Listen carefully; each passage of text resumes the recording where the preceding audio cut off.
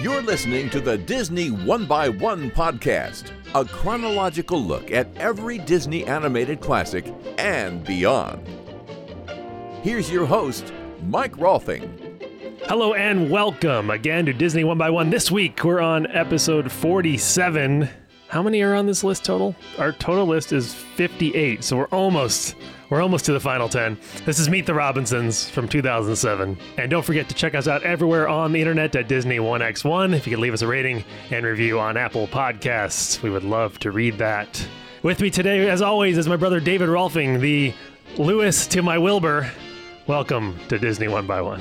You're Wilbur, man. Wilbur's the cool one. So I know. Again, I get the worst character, but I wanted to mention Raya and the Last Dragon scheduled for November of 2020. So after Frozen 2, a year later, another movie's coming out, according to the Wikipedia page. Yeah, I've seen a little bit about that one. So that'll be number 59. And joining us this week, a new special guest. We heard his older brother way back on our Beauty and the Beast episode, but this is not Joe Bubenick. This is Billy Bubenick. Welcome to Disney One by One. Hey, thanks for having me. What do you think about Raya the Last Dragon? I don't know a whole lot about it. It sounds pretty exotic, and I think that's pretty exciting.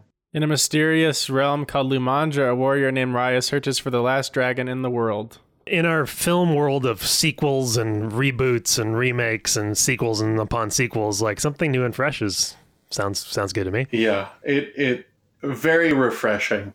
So, Billy, did you sign up for Disney Plus? We have not yet, but it is in our plan to jump on board. Yeah, I'm really excited. It just released yesterday.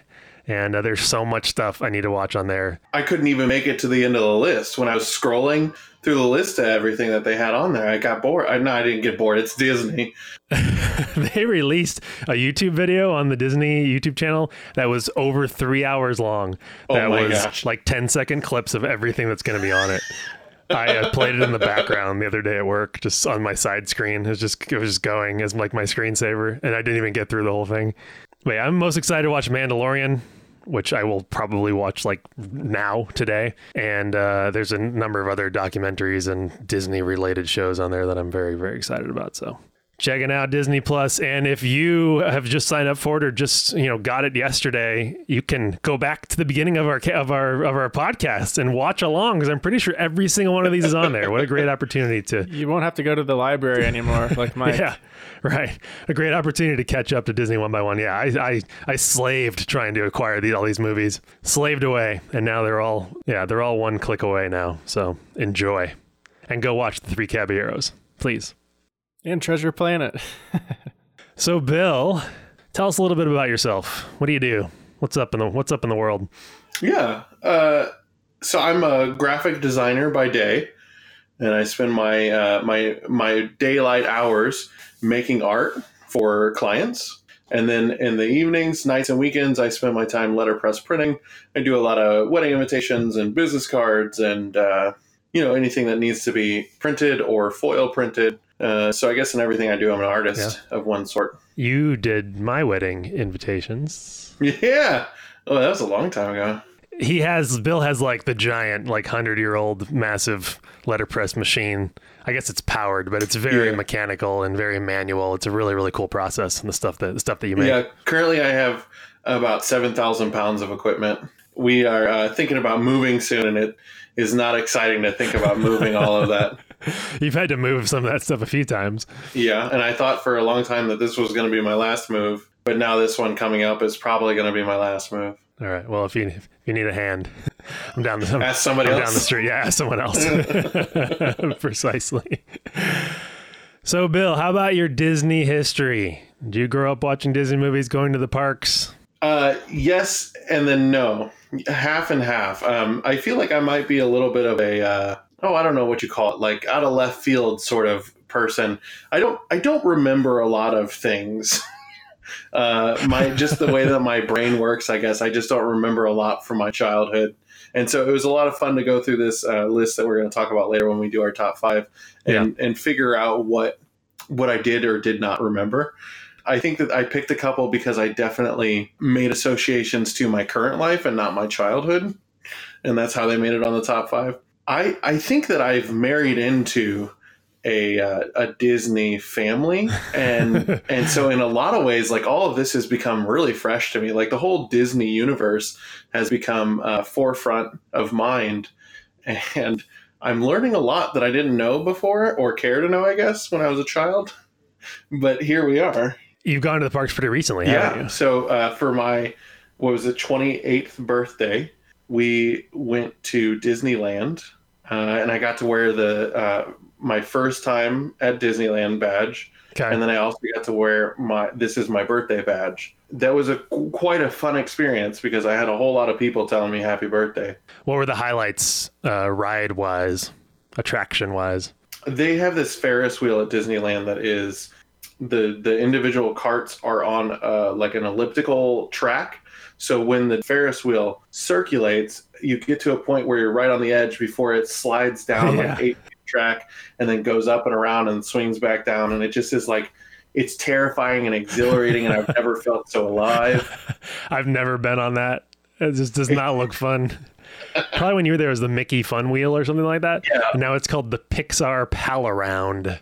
Oh, really? Because it's all Pixar themed. It's a really stupid name. Because it used to be a giant Mickey. I think it still has the Mickey on it, though. It's semantics.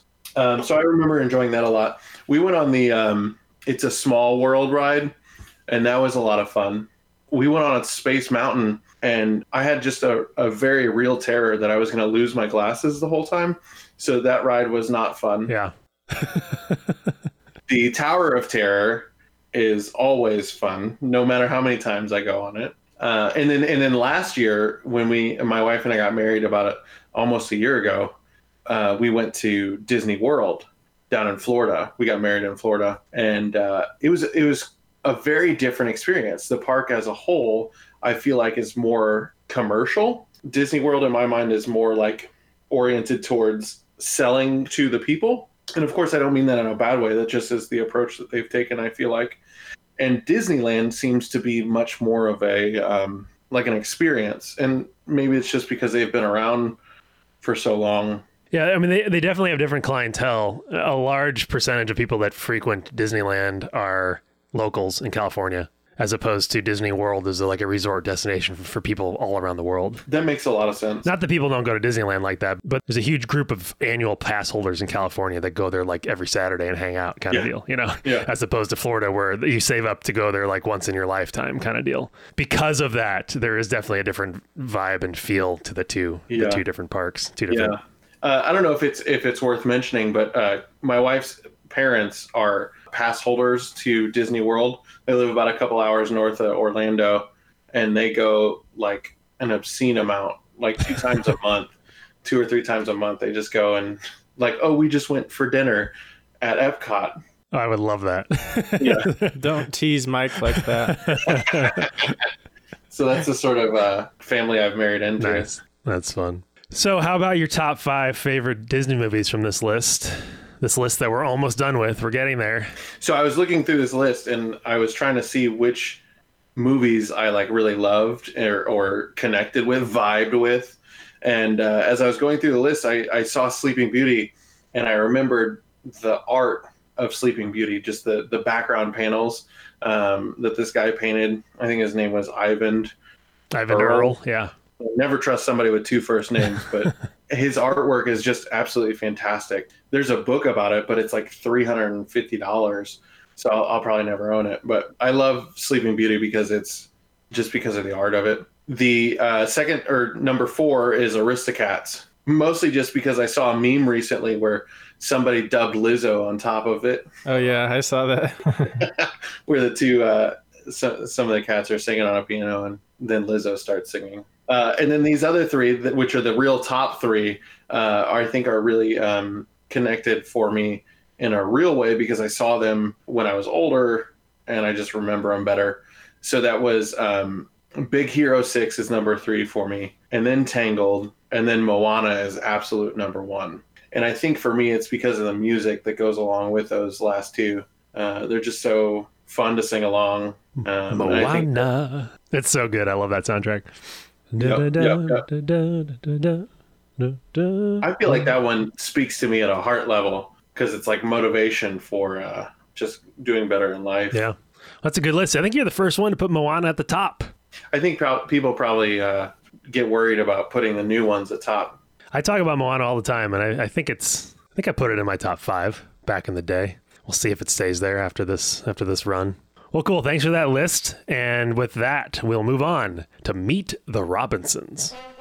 And now, our feature presentation. Everyone on this planet has a dream. The question is how far you're willing to go to make it come true.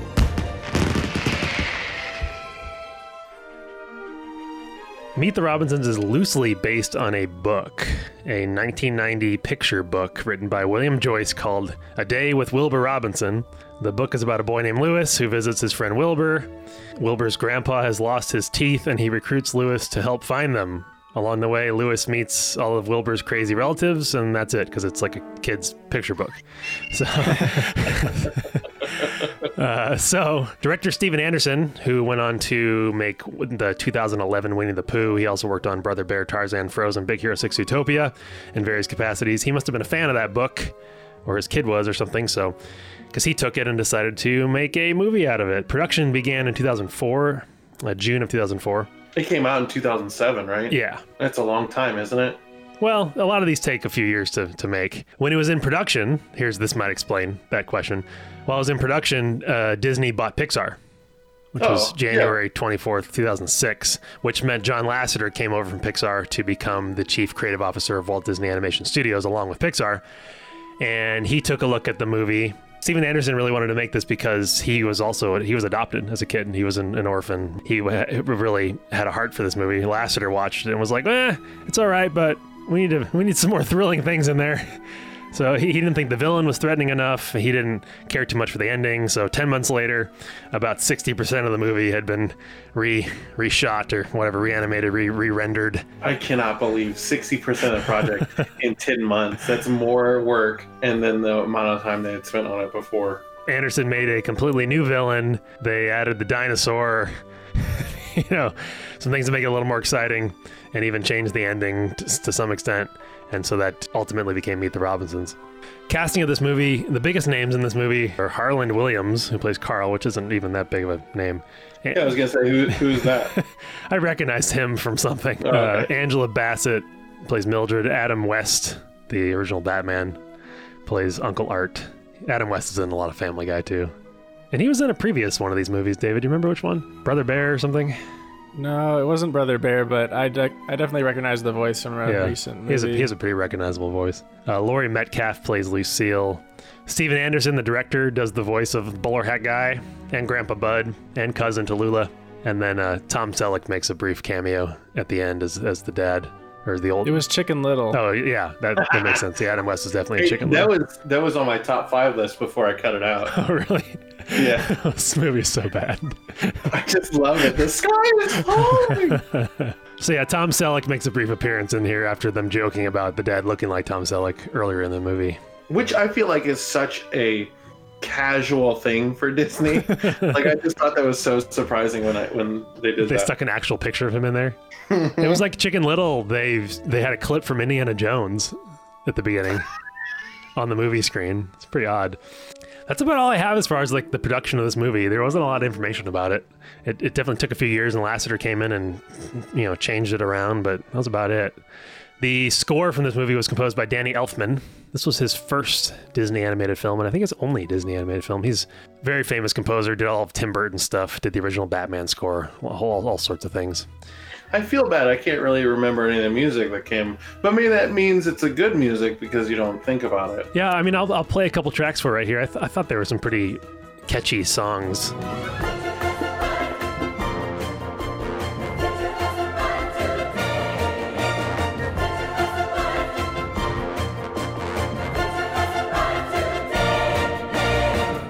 when they go into the future, it's the future has arrived, da, da, da, da, da.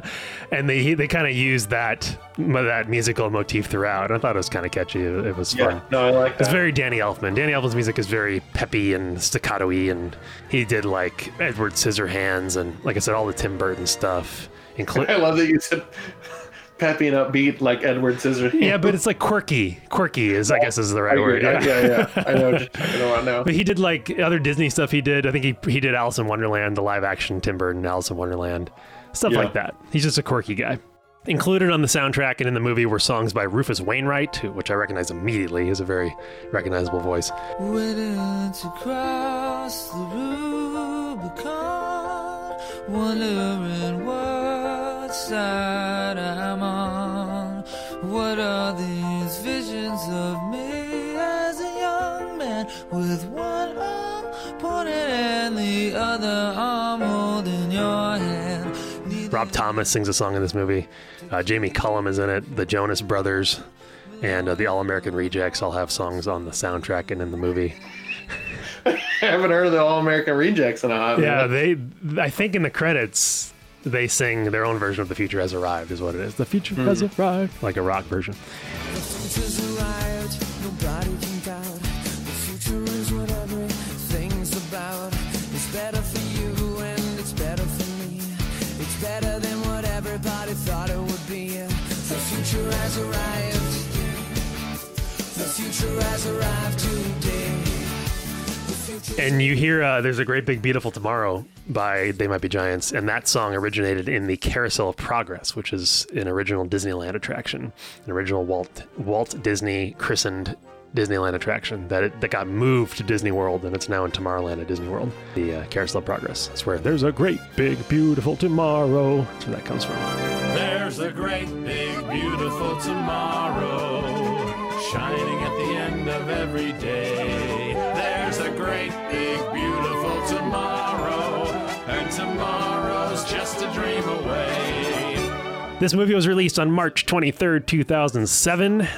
It was released in over 600 3D, Real D, Disney Digital 3D equipped theaters. I read something online about how in the 3D, the credits, all the credits were in 2D except for the 3D artists. They were in 3D, and I thought that was so funny. Very selfish of them.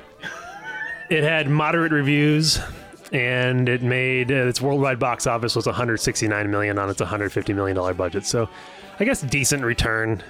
But if you factor in marketing and stuff, it probably didn't make a profit. That year, the Best Animated Feature Oscar went to Ratatouille, and Meet the Robinsons was not even nominated. So that's about all I got about that for now. David, any other interesting facts about Meet the Robinsons? They had a lot of Disneyland references, particularly Tomorrowland. As you mentioned, Carousel of Progress, the song. This movie's just closely related to Tomorrowland. Obviously, they have the Space Mountain cameo, and they're flying into the city, and the sign reads Todayland. Yeah, and the Astro Orbiter. Yeah, and monorails. The Wilbur travels from the year 2007 to 2037, and originally Tomorrowland was supposed to be 30 years after the 1955 year when they built it. So there are a lot of connections there with Tomorrowland. Yeah, which I liked because I love Tomorrowland. It's my favorite land. Now I'm not talking about the Tomorrowland movie with George Clooney, which was unfortunately pretty awful. Have any similarities to this movie? I haven't seen it. Yeah, I mean, when they go to Tomorrowland, in Tomorrowland, it's very similar looking. I mean, it's more realistic because it's a photorealistic movie or it's live action. But there's even a Space Mountain looking building in Tomorrowland. Okay. So yeah, very reminiscent actually. Not really in plot, but definitely in some of the design. So this movie's like a combination of Tomorrowland, Back to the Future, and like the Jetsons or something. I don't know. Yeah. I don't know what the third one would be. Something about an orphan, not the Jetsons. Annie. Yeah. Tomorrow. So yeah, that's Meet the Robinsons. Bill, what is your? He's just singing. Don't mind me. What was your relationship with Meet the Robinsons? Had you seen this movie before, or not at all? Yeah, so I saw it once upon a time between the year 2007 and 2019. I saw it at least once. I remember enjoying it. I remember the only thing that really stuck out to me was I have a big head and little arms. Yeah, which I think was in the trailer. Same. That struck home. And I think I just remember the silliness of it. And now here again, watching it the other day, I just am marveling at the impracticality of Disney to tackle such a topic of time travel and the time continuum and like all of the different. I feel like they did a pretty good job, though. All right, well, we'll get into that. David, had you seen this movie besides the dinosaur in the trailer? I had not. And that dinosaur line, I have a big head and little arms, master. That's like the last 20 seconds of the trailer, and that was the only thing I recognized. I hadn't seen this before. There's no time like the future. Now my slave! Seize the boy! Why aren't you seizing the boy? Meet the Robinsons. I feel like that kind of jump-started all the T-Rex memes. People make fun of T-Rexes having little arms all the time. I feel like that's like a thing now, and it kind of came from this movie. I think you're right. Yeah, I don't know. I mean, I've always thought they looked like silly, ferocious creatures, but this T-Rex in particular, I mean, we can talk about this later, but that was a scary T-Rex. It was so fast. Yeah. I was like, what? How the heck are they not all going to get eaten right now? All I can remember of the T-Rex is at the end of the movie when he's laying on his back and he's got his toes in his mouth or whatever, and he just looks like a little baby. I don't remember it being ferocious. Mike, had you seen this? Yeah, this may be the first one on our list besides Little Mermaid because it was written down in my baby book, where I can tell you almost precisely when and where I saw it. I probably have the ticket stub on my shelf down here in a bag somewhere, but this came out when I was in college and I was in Michigan. I was intrigued by it being in 3D because that was like a new thing. At least the new incarnation of 3D was coming around this time. And that was like one of the first movies to be released in 3D in the new wave of 3D. And there was one theater in Grand Rapids playing it in 3D, Celebration South. And so I went with a couple friends to Celebration Cinema South, and we saw Meet the Robinsons together in 3D. I hope you saw Ratatouille the same year as well, because that is a much better movie. Probably. I don't remember that specifically. I think I probably just remember this more specifically because of it was 3D, and that was like a big deal. So yeah, I had seen it, and I definitely remembered a lot of it. I guess it wasn't that long ago. It was 10 years ago, 11 years ago. So yeah.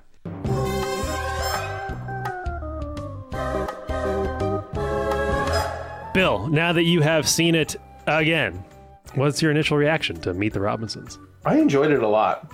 I think that it was a lot of fun. I think that just the premise of a young child at a science fair creating technology that everybody thus far has dreamed of and has had no way of attaining. I just love this improbability. But also I love the idea that maybe that inspired some kid to do something radical. Yeah. David, how about you? Initial thoughts on Meet the Robinsons? It was kind of a breath of fresh air after Chicken Little, Home on the Range, and Brother Bear for me. So it didn't have much competition as far as the last 3 weeks of movies, but yeah, it was good. It was a little bit too long, but yeah, I enjoyed it. I think they could have condensed it a little more as far as like him getting to the future a little bit quicker. They spent a lot of time in the past before they got to that main plot line, but it had lots of good twists and turns and some nice like Back to the Future-esque, like the twist at the end with his mom and lots of little clever story and plot items like that. So I enjoyed it. Wasn't one of my favorites ever, but we can talk about some of the things that were good and bad about it. How about you, Mike? What was your first reaction after seeing it for so long? I think if you think about this movie too much, it probably falls apart. Which I haven't done that yet. We can talk about that if we really want to. But if you just let it be and don't think too hard about the different timelines and rifts in the space-time continuum and whatever else happens in this thing, yeah, it's fun. I think it's a charming little story. I think you definitely feel for the characters in a number of different ways, especially the main kid, who's stuck in an orphanage, smart kid, but he's a little weird and I don't know. Is that how adoption works? I wanted to know that as well. Interviews? Yeah. Do the prospective parents just sit in a room with the child alone and talk to them? That seemed a little odd. I'm not sure. And they show off their talents in front of them? Maybe not these days. Yeah. But maybe back in 2007. Yeah, maybe. But yeah, as a whole, I mean, this movie's fun. It has some good action, some cool design. I think the animation still holds up, unlike Chicken Little. They definitely progressed in the last couple of years. At least, I guess Chicken Little was 2005, so they had a couple of years to improve. And overall, storytelling good, script good, cast was good. Yeah, it's not going to crack my top 10, I don't think, but it's fun.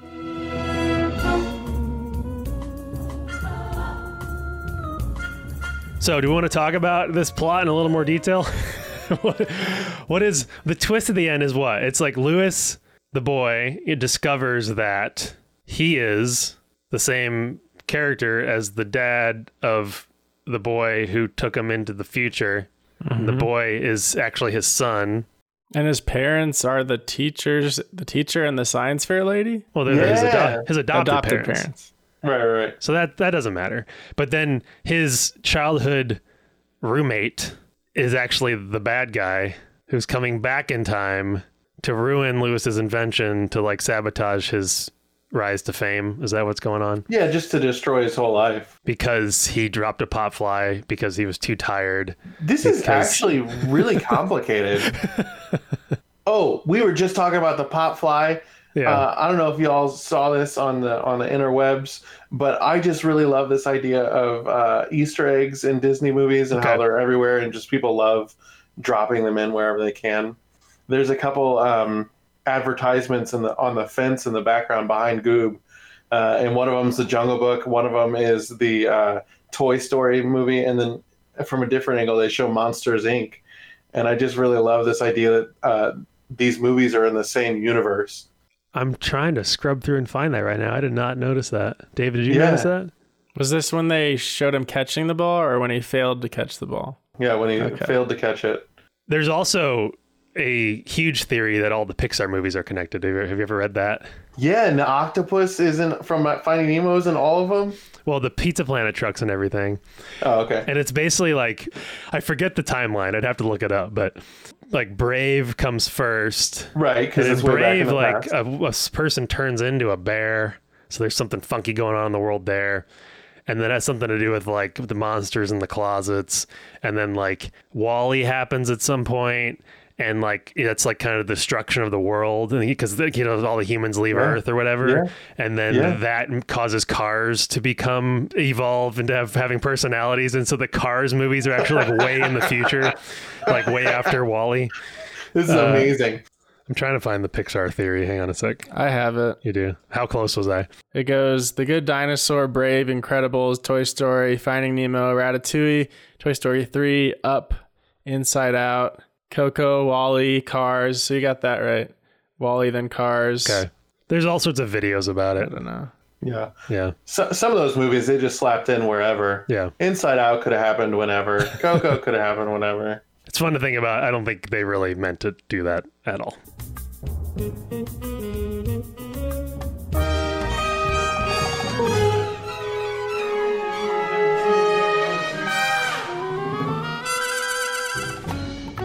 I thought the songs were okay.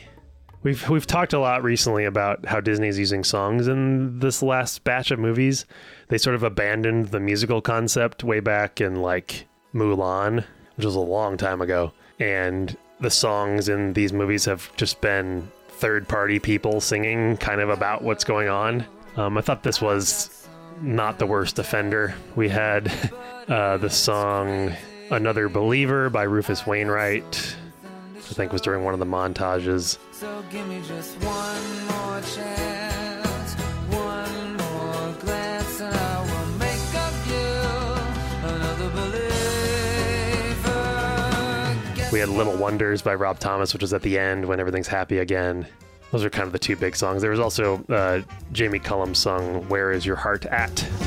You asked me over and over and over, have you seen my peacock feathered hat?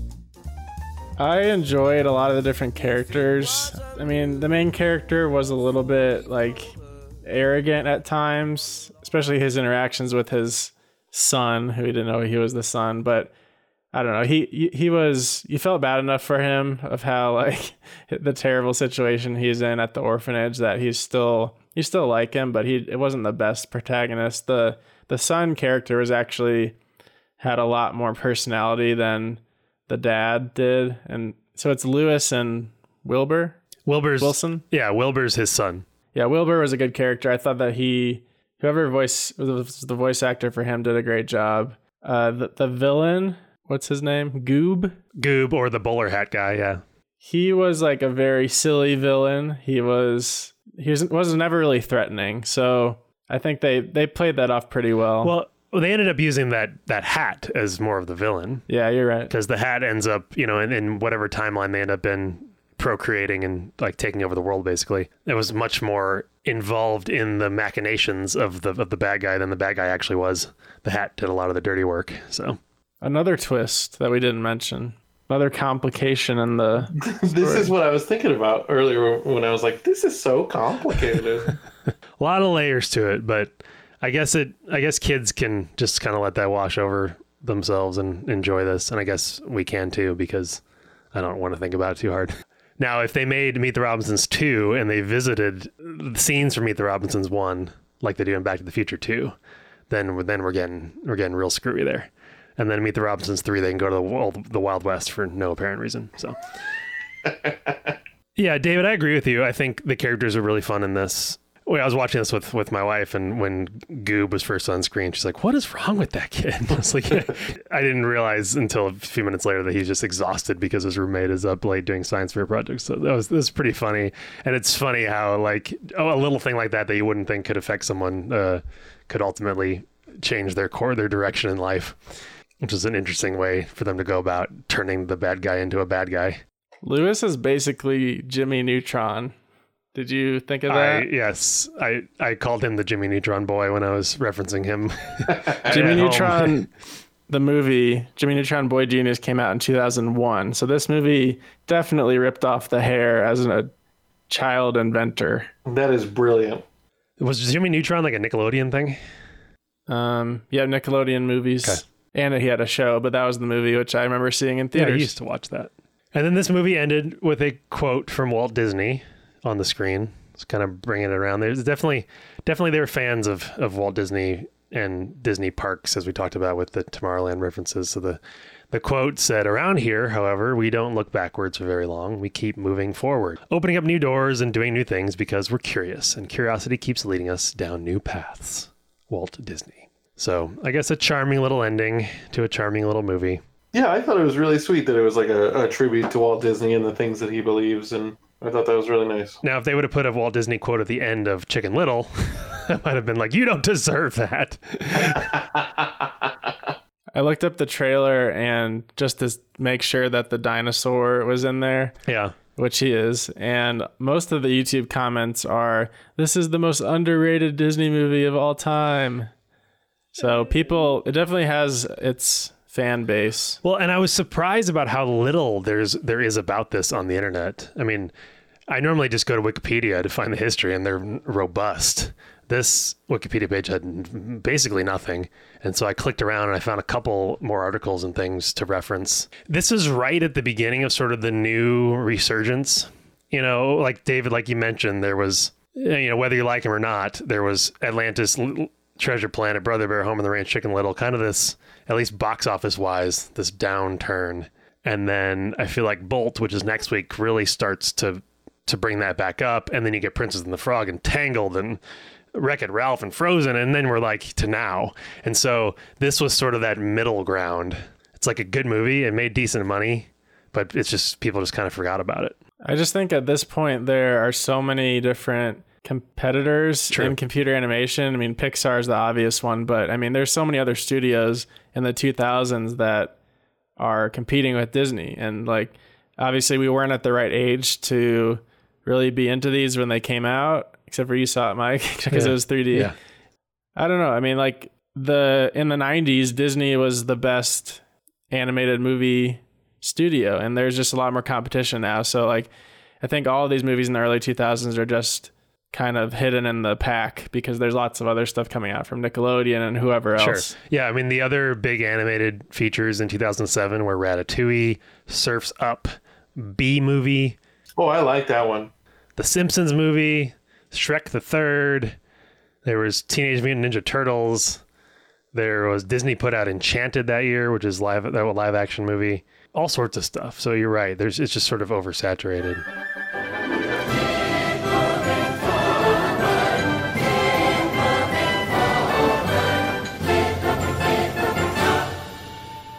So with that, Bill, it is the duty of our guests to create a rating system specific to the movie we were talking about. Dang it. I knew this was coming up too, and I thought about it. So we need something to rate Meet the Robinsons out of. No. I think that the really clear answer here is bowler hats. All right. How many? I think just a normal 10. Okay. How about 10 evil bowler hats? That's pretty subjective. All right. Out of 10 bowler hats, what would you, Bill Bubenick, give Meet the Robinsons? I'm going with 7 out of 10 bowler hats. Okay. And your final thoughts? I enjoyed it. It's definitely worth the watch. I think that some people are on either end of the bell curve. Some people online saying it's the most underrated Disney movie ever, out of their minds. And I think some people saying that it's not worth the time at all, also out of their minds. Cool. David, out of 10 bowler hats, what do you give Meet the Robinsons? I think I'd give it a 7.7. Nice. That's pretty high. Yeah. I'm glad I watched it because I hadn't seen it before, and I don't know, it's fun to watch a movie you don't have any expectations for, so that definitely helped. And the title doesn't tell you anything. No, yeah, not at all. I didn't know they're going to the future. I didn't know anything. I didn't even remember the dinosaur before watching it. I just remembered it as I saw the dinosaur saying that line. But I thought it had some really fulfilling themes. Like, there's a redemption for almost every character at the end, which was satisfying for a kid's movie. He gets his family.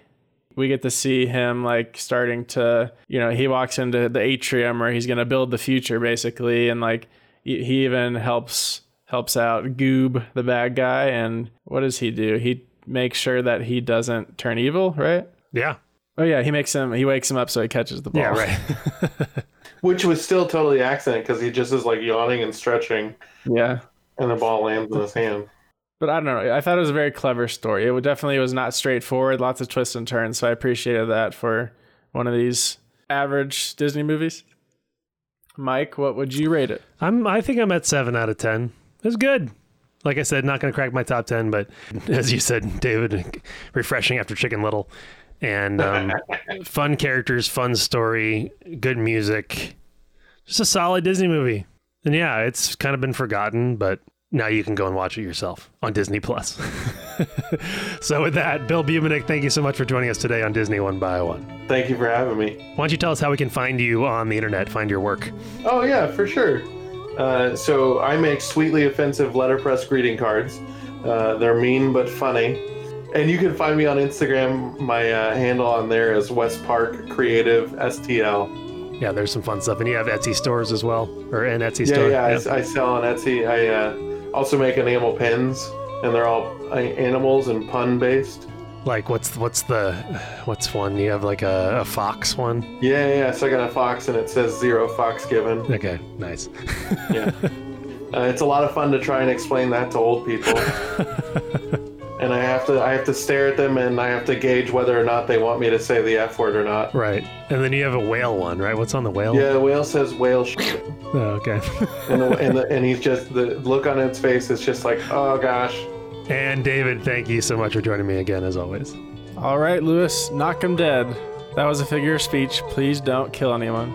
And you can find us everywhere on the internet at Disney 1x1 and leave us a rating and review on Apple Podcasts. We'll read it here on the show. Next week, we'll be back with Bolt, and we'll see you then. Goodbye. Bye. Bye.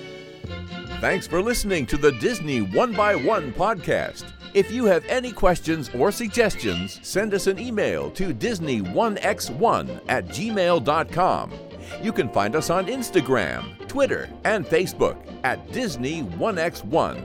and at Disney1x1.com. We'll be back next week with another exciting episode of the Disney 1x1 podcast.